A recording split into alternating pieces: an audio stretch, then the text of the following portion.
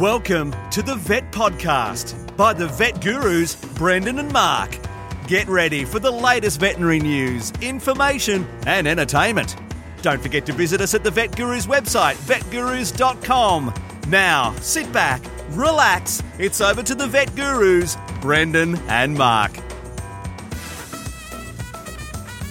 Welcome to the Vet Gurus, it's Brendan here with Mark on location again in Northern Territory, Darwin, Northern Territory, Australia, and this is part 2 of our on the road recording, Mark, isn't it? And here we are sat, a bit bizarre, isn't it? This is the last night before we separate. The bromance is by long distance after this, back to long distance again, because I'll be jumping on a red-eye flight, leaving at 1:15am from Darwin, heading back towards Melbourne, and I think I arrive in Melbourne, touch wood, depending on the flight and the difficulties with staffing and baggage handling, etc. I think I arrive 5:30am, Mark, so how's that for a flight? Leaving 1:15am and arriving 5:30am. But then I'll have the whole day ahead of me, won't I, when I arrive back in cold Melbourne. So it's been a fantastic trip up here to Darwin and catching up with you, Mark.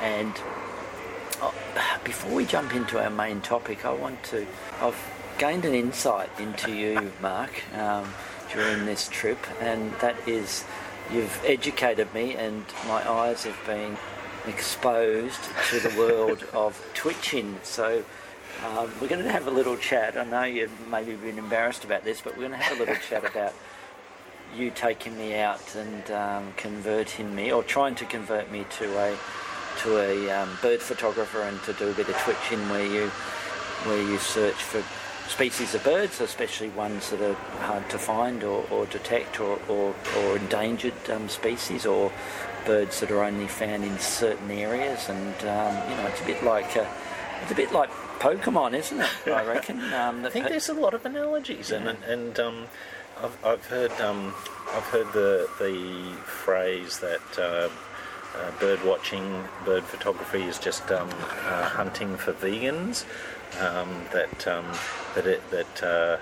Like you said, it's a whole different subculture. But we have had, and it's funny, because you think I might be a little bit embarrassed. I'm not embarrassed at all. I love taking you out, and it's an excuse to go wandering in wild, unusual places, the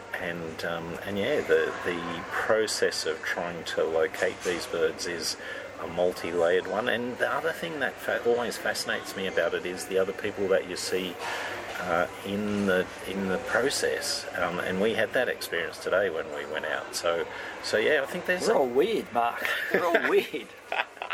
Well, it was interesting. I had a great time. Well, let's work backwards. Yeah. So this afternoon you were very excited. It started a long time before this afternoon, Brendan. You were very excited to try and hunt and take some pics of a particular species of finch. So I'll get you to chat about that in a sec. And we were fortunate enough to see. Well, so we saw lots of them. So I don't think they're particularly hard to find these. I don't know what everybody's on about. And I even managed to snap a few photos of them as well. And there was certainly some very keen twitchers out there, Mark. When we arrived there, I saw off in the distance some very long lenses and some people in funny hats, and I thought, yeah, they'll be bird watchers, and they certainly were. And we met up with a few of them and wandered around the scrub where this species of finch was supposedly hanging around, and I must admit, I had a good time. I enjoyed it. And it's amazing how fast the time flies when something like that. So I can see the appeal of it. It gets you out and about, and rather than sitting, on your iPad and watching Netflix or something at home, and it gives you a reason to get out and do something, and also it marries, I think, with you and with me. It marries sort of a bit of technical things and electronics and a bit of a gadget, and playing around with your photography and then post editing of the pictures and playing around and trying to obtain particular arty shots or cropping your photos and adjusting them, and it's a bit of a time waster, isn't it? But it sucks up all that, but it's fun, and it's a hobby, and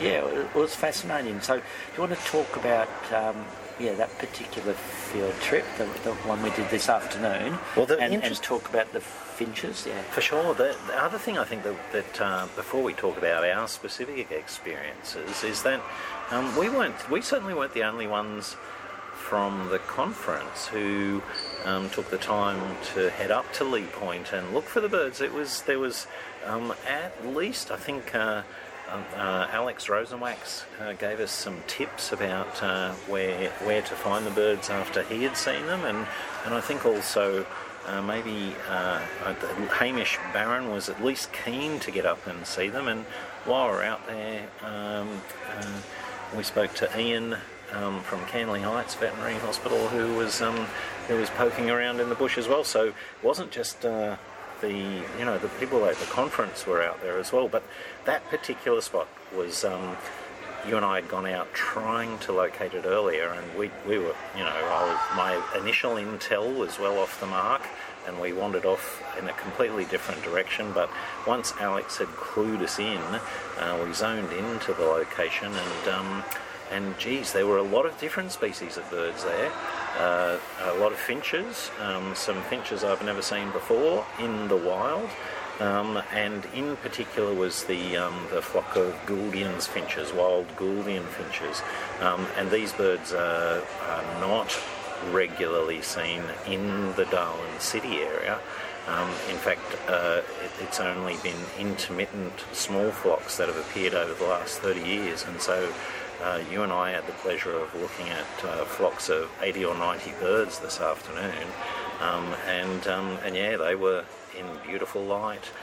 They came down to eat at the grass, and I saw you get some cracking photos with your camera. So yeah, great afternoon. You'll have to tell me about the etiquette of birding, because when I was fascinated, I spent probably half my time looking at all the other people taking the pictures and the way they interacted or not, because I know at one stage when it was just getting to that point where we I think managed to get some decent photos, there was another group that wandered up and one particular person shouted out in a loud voice in front of everyone, "Oh my God, they're gorgeous!" And I think half the flock flew away after that and was scrunching around in the undergrowth, and I thought that wouldn't be very good etiquette. And what's the unwritten rules for twitching or for photographing birds? If there's somebody sort of in front of you, you obviously don't jump in front of them. Do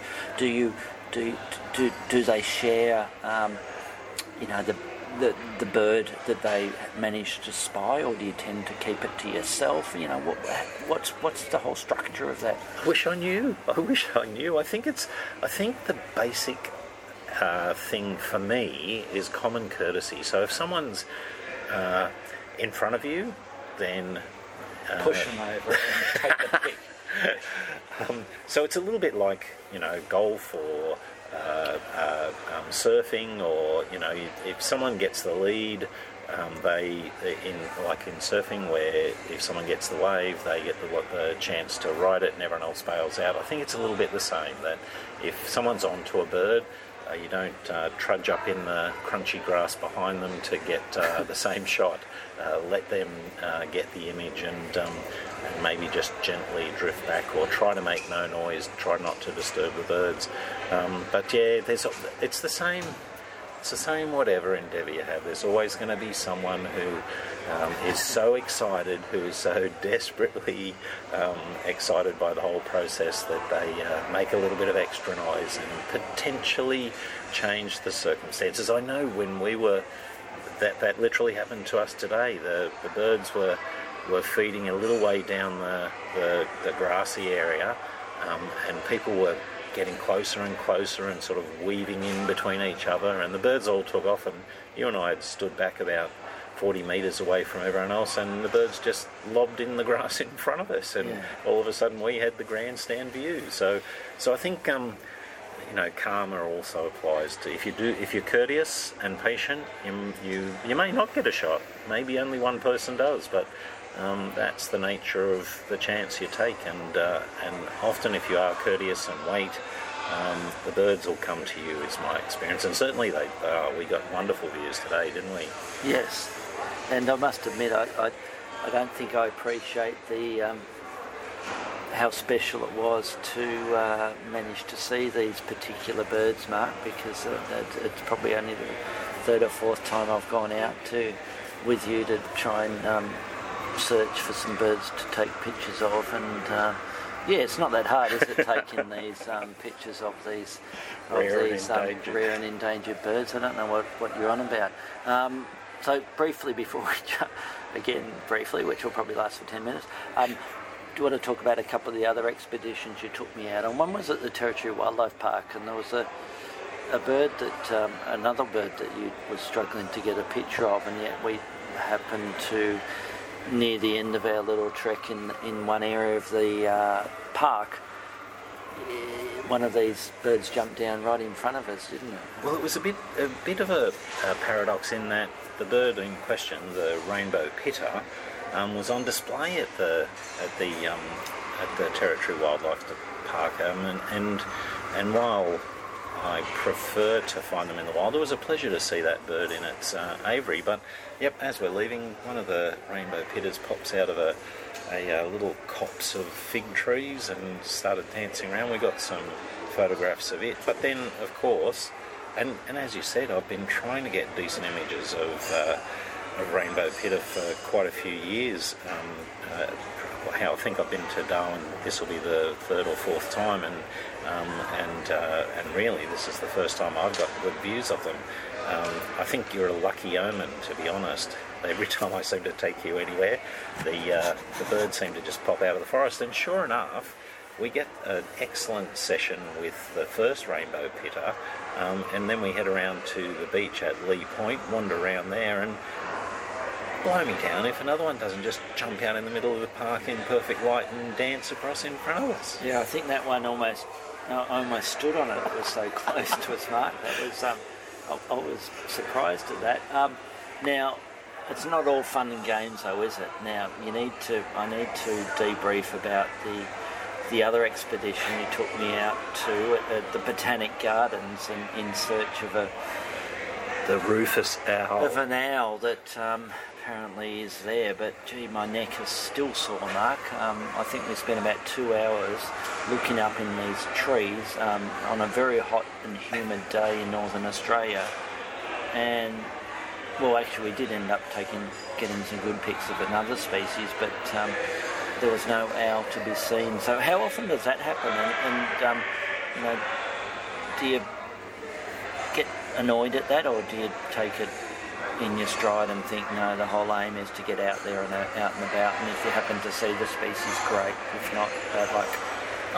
I'm pretty philosophical about it. I do think that the actual finding the animal and getting good images of it is the icing on the cake, and the actual cake is getting out and being in a natural place and learning about it and getting a perspective on it. So yeah, there are definitely, much more for me than you proportionately. Many times I've been out looking for a particular species and haven't come up with the clutch shot, the magic photo. But I always think of it as a learning experience. Each time I learn a little bit more, and usually, as was the case that time, if your mind is open and not just purely set on the target species, it's surprising how often you find other things to look at. So yeah, I had an outstanding time that day, even though we were, and you know the irony of that, you and I spent 2 hours looking for the rufous owl in the Botanic Gardens, and then we had a talk to our good friend Stephen Cutter, whose wife is a wildlife carer who rears bats, and of course bats being one of the prime food sources of rufous owl. Stephen's partner is out there each night with a bright torch and a broom to hunt the rufous owls off the top of the bat enclosure. So we could have seen one. Yes, if we had known that, my neck would be a little bit less sore, Mark. Yeah, so it's all about the journey. I get it. And it gives you a different perspective. We're going for a walk in the bush, and it's not just trying to get from A to B. It's to spend a bit of time slowing down and looking around and hopefully seeing a photogenic bird or other species. And we didn't see any reptiles, did we? I was disappointed. It has been, despite the temperature here at the moment, there has not been a large... In fact, I've only seen a couple of garden skinks and the Asian house geckos. Outside of that, it's been a little bit of a dearth of reptile species. So, and I was too scared to jump down and take the picture of those crabs, Mark, in case, because it was an area there was probably a few crocs, probably would have been a silly thing to do. So there we go, that's Twitching 101, but we'll better move on to our main topic, Mark, which is it was the last session of the Unusual Pet and Avian Veterinarians Group conference here up in Darwin, and that was a round table discussion on euthanasia of unusual and exotic pets, wasn't it? It was, Brendan, and I look forward to these roundtable discussions for a number of reasons. First of all, the topic of euthanasia is one that I think it's very, very good for us to continually talk about. I know from my work on the veterinary board that issues associated with euthanasia are frequently a problem for clients, and they may end up at the point where there's complaints, and so an open discussion between veterinarians about the way this is done and the reasons for doing it, I think is an outstanding thing. I think all those people at the roundtable discussion, I take my hat off to them. They're all people I look up to and respect, leaders of our profession, and their candour and good communication skills made it an outstanding roundtable discussion. Very well hosted by Tristan, so hats off to Tristan there. And it did cover, although certain sections in much more detail, but it did cover the three sort of facets of it, the discussion with the client about the euthanasia process and prepping them for the fact that your animal needs to be euthanized and that this is the way we're going to do it, and then a very deep and topical discussion on the euthanasia techniques for various groups of species, which we'll get into, and then dealing with the body afterwards and some of the difficulties there, and making things as good as we can for the client in resolution of their much loved animal, Mark. So let's just start. Let's just go through those three bits there. Let's talk about the process of getting the client ready, Mark, and what do we need to do? What's the important factors, and what did you come away from that discussion about getting the client ready for things? Well, I think the first thing is that communication was held out as a major priority, and it is difficult, of course, in the particularly post-COVID world where there's just not enough time or staff to do anything. That this is one of those moments of truth in veterinary practice where taking the time and communicating exceptionally well, managing expectations, all these things contribute to an outstanding outcome. And there's no doubt too that euthanasia is one of those times when the bond can be built for a lifetime with a client. This is a moment in their life that that there are few others like, and whatever happens, it will be seared into their memory. And if we can manage to do it in a way that makes them feel good about the process, then obviously they will be strongly bonded to the practice. And all that communication discussion was canvassed widely, and I think there's pretty universal understanding about that. And it was interesting to me how that there was space in that communication process for individuality, that certainly the same outcome could be gotten by different vets, by different manners of communication. And so I think the key for me was the sincerity of the communication and the accuracy of managing the expectations. And it's, I think, the second thing that I always really harp on or concentrate on it is preparation, Mark, preparing the client and walking them through the process of what's about to happen. And it, to me, it makes a great deal of difference with the client then being comfortable with that whole process when you've already mentioned this is what we're going to do, A, B, C, D, and explain the whole process from go to woe, and then when that process occurs, there's no surprises. Hopefully there isn't if things go to plan. Sometimes they don't, and I think it's all part of the making it a gentle death for their much loved pet there. So yeah, and there was different approaches to that, but I think there was universal agreement with the concept of being respectful to the client, walking them through the process, and then performing the actual euthanasia, and perhaps even chatting about and we've mentioned this before in our podcast, sorting out what we're going to do with the body afterwards, even before we started that process. Sometimes that's a good way to do it with some clients, especially if it's a pre-prepared euthanasia that we know is going to happen, and everybody's ready to go, and that it's one less thing for the client to worry about on the actual day or the time of the euthanasia, Mark. But I think the meat of the actual roundtable discussion was euthanasia techniques, and we'll talk a little bit about that. And also a little bit of a robust discussion and not very engaged audience with it, so it's fantastic. And yeah, I thought it was a great little session there, Mark. So where do you want to kick off with that? Well, I think I really felt it was very important for us. This is the podcast that we have is a forum for our opinions, so I wanted to just preface what I'm about to say with that in mind, that this is our opinion. I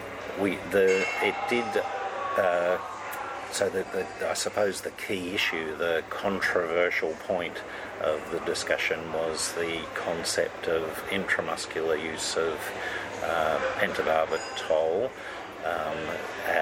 and there are an increasing number of reports of the use of euthanasia solution to using it intramuscularly, and those reports are often associated with quite what's the right way to put it, Brendan? That process somehow allows for a gentler and more acceptable, slow death in the patient. But I know both you and I, we bristled a little bit because we still feel that there are some issues with that process. And I think we were outliers in the room, Mark, because there were, I think the majority were reasonably comfortable with the process of euthanizing the birds via intramuscular lethobarb or pentobarbital. But my take on it, and I did speak up at one stage, Mark, is that the debate was that the birds seem to not react as a general rule to the intramuscular injection, and that then the process of them then dying is fairly quick after that, and therefore that it is a valid and useful way to consider euthanizing an animal. My concerns were, and I think you as well, is probably two or threefold. One is that we know that these solutions are extremely alkaline, and then by definition they will cause tissue irritation or toxicity, and my personal belief, based on that, and I think there's a scientific valid basis for it too, is that it is unlikely to not cause pain.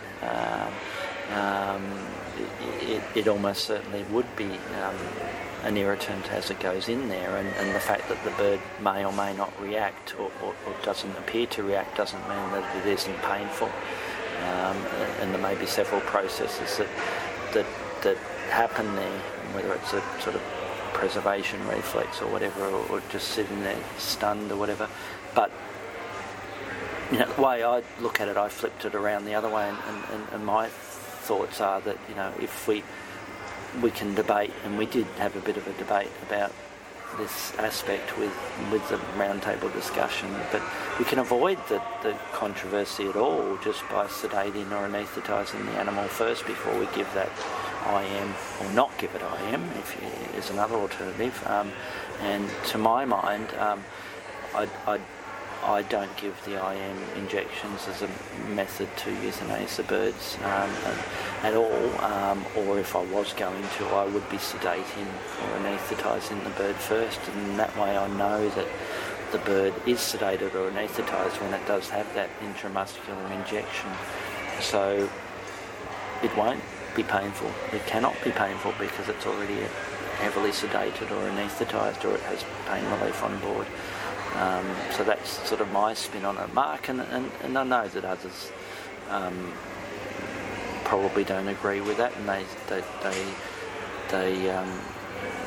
believe, and they I'm probably be proved wrong perhaps in that whole process there, but.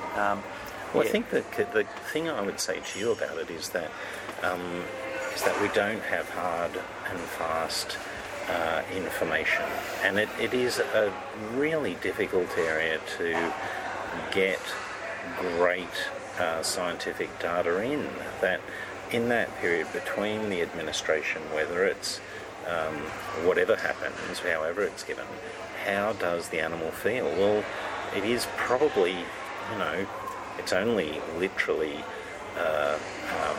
a second or two, a heartbeat or two if it goes intravenously. I understand from having spoken to other people, it's maybe half a minute to several minutes for an intramuscular injection before the animal has passed, and we don't know what they feel, and there is no scientific data there.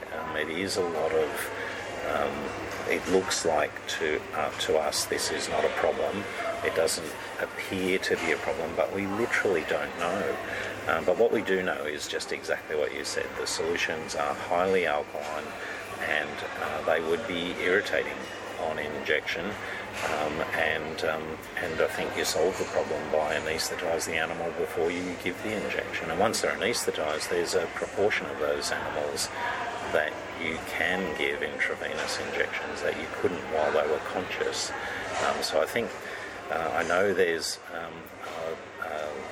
the UPAV itself has had literature on the best way to generically process a euthanasia, and the three-step process as published by yourself and Robert Johnston.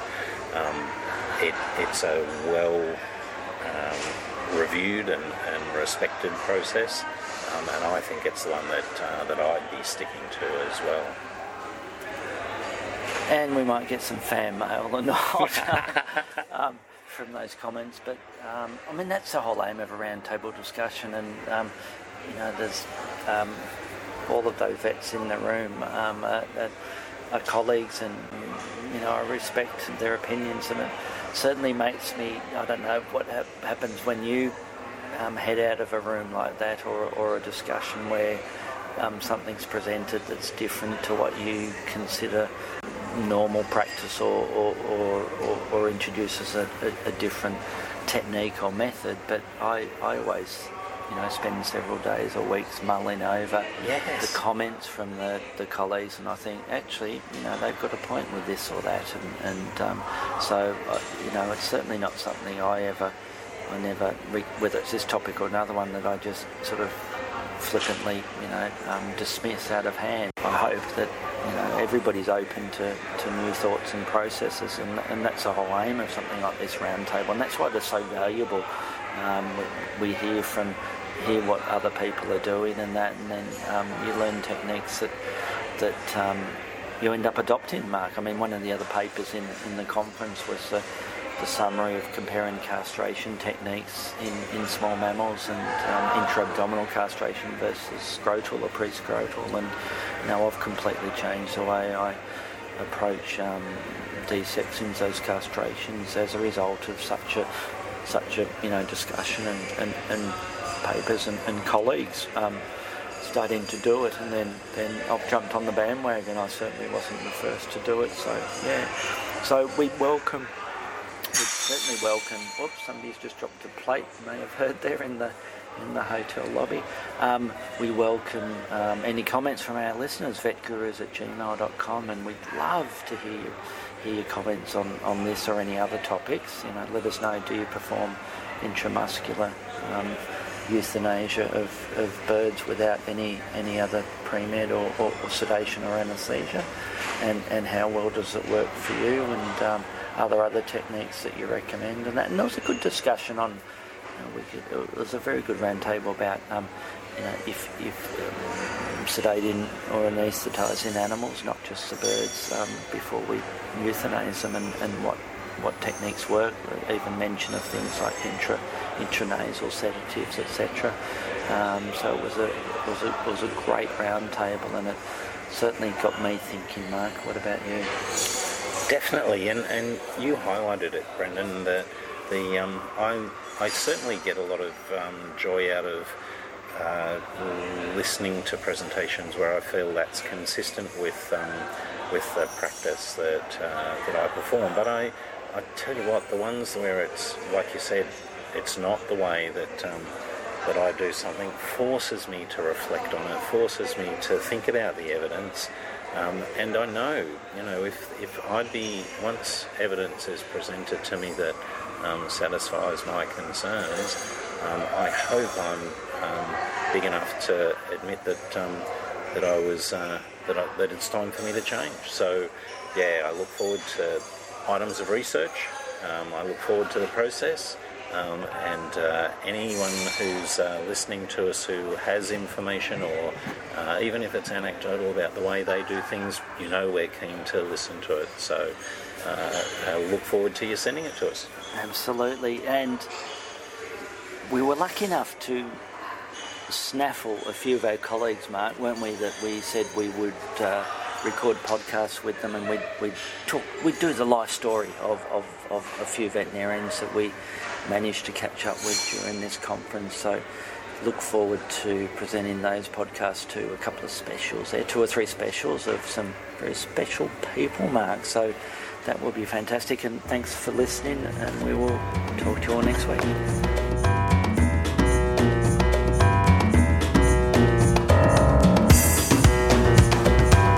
Thanks for listening to the Vet Podcast by the Vet Gurus. Don't forget to visit us at the website vetgurus.com, where you can subscribe, view show notes, listen to previous episodes and more. You can contact us via email at vetgurus@gmail.com to ask a question or just say hi. Thanks again, and see you next time.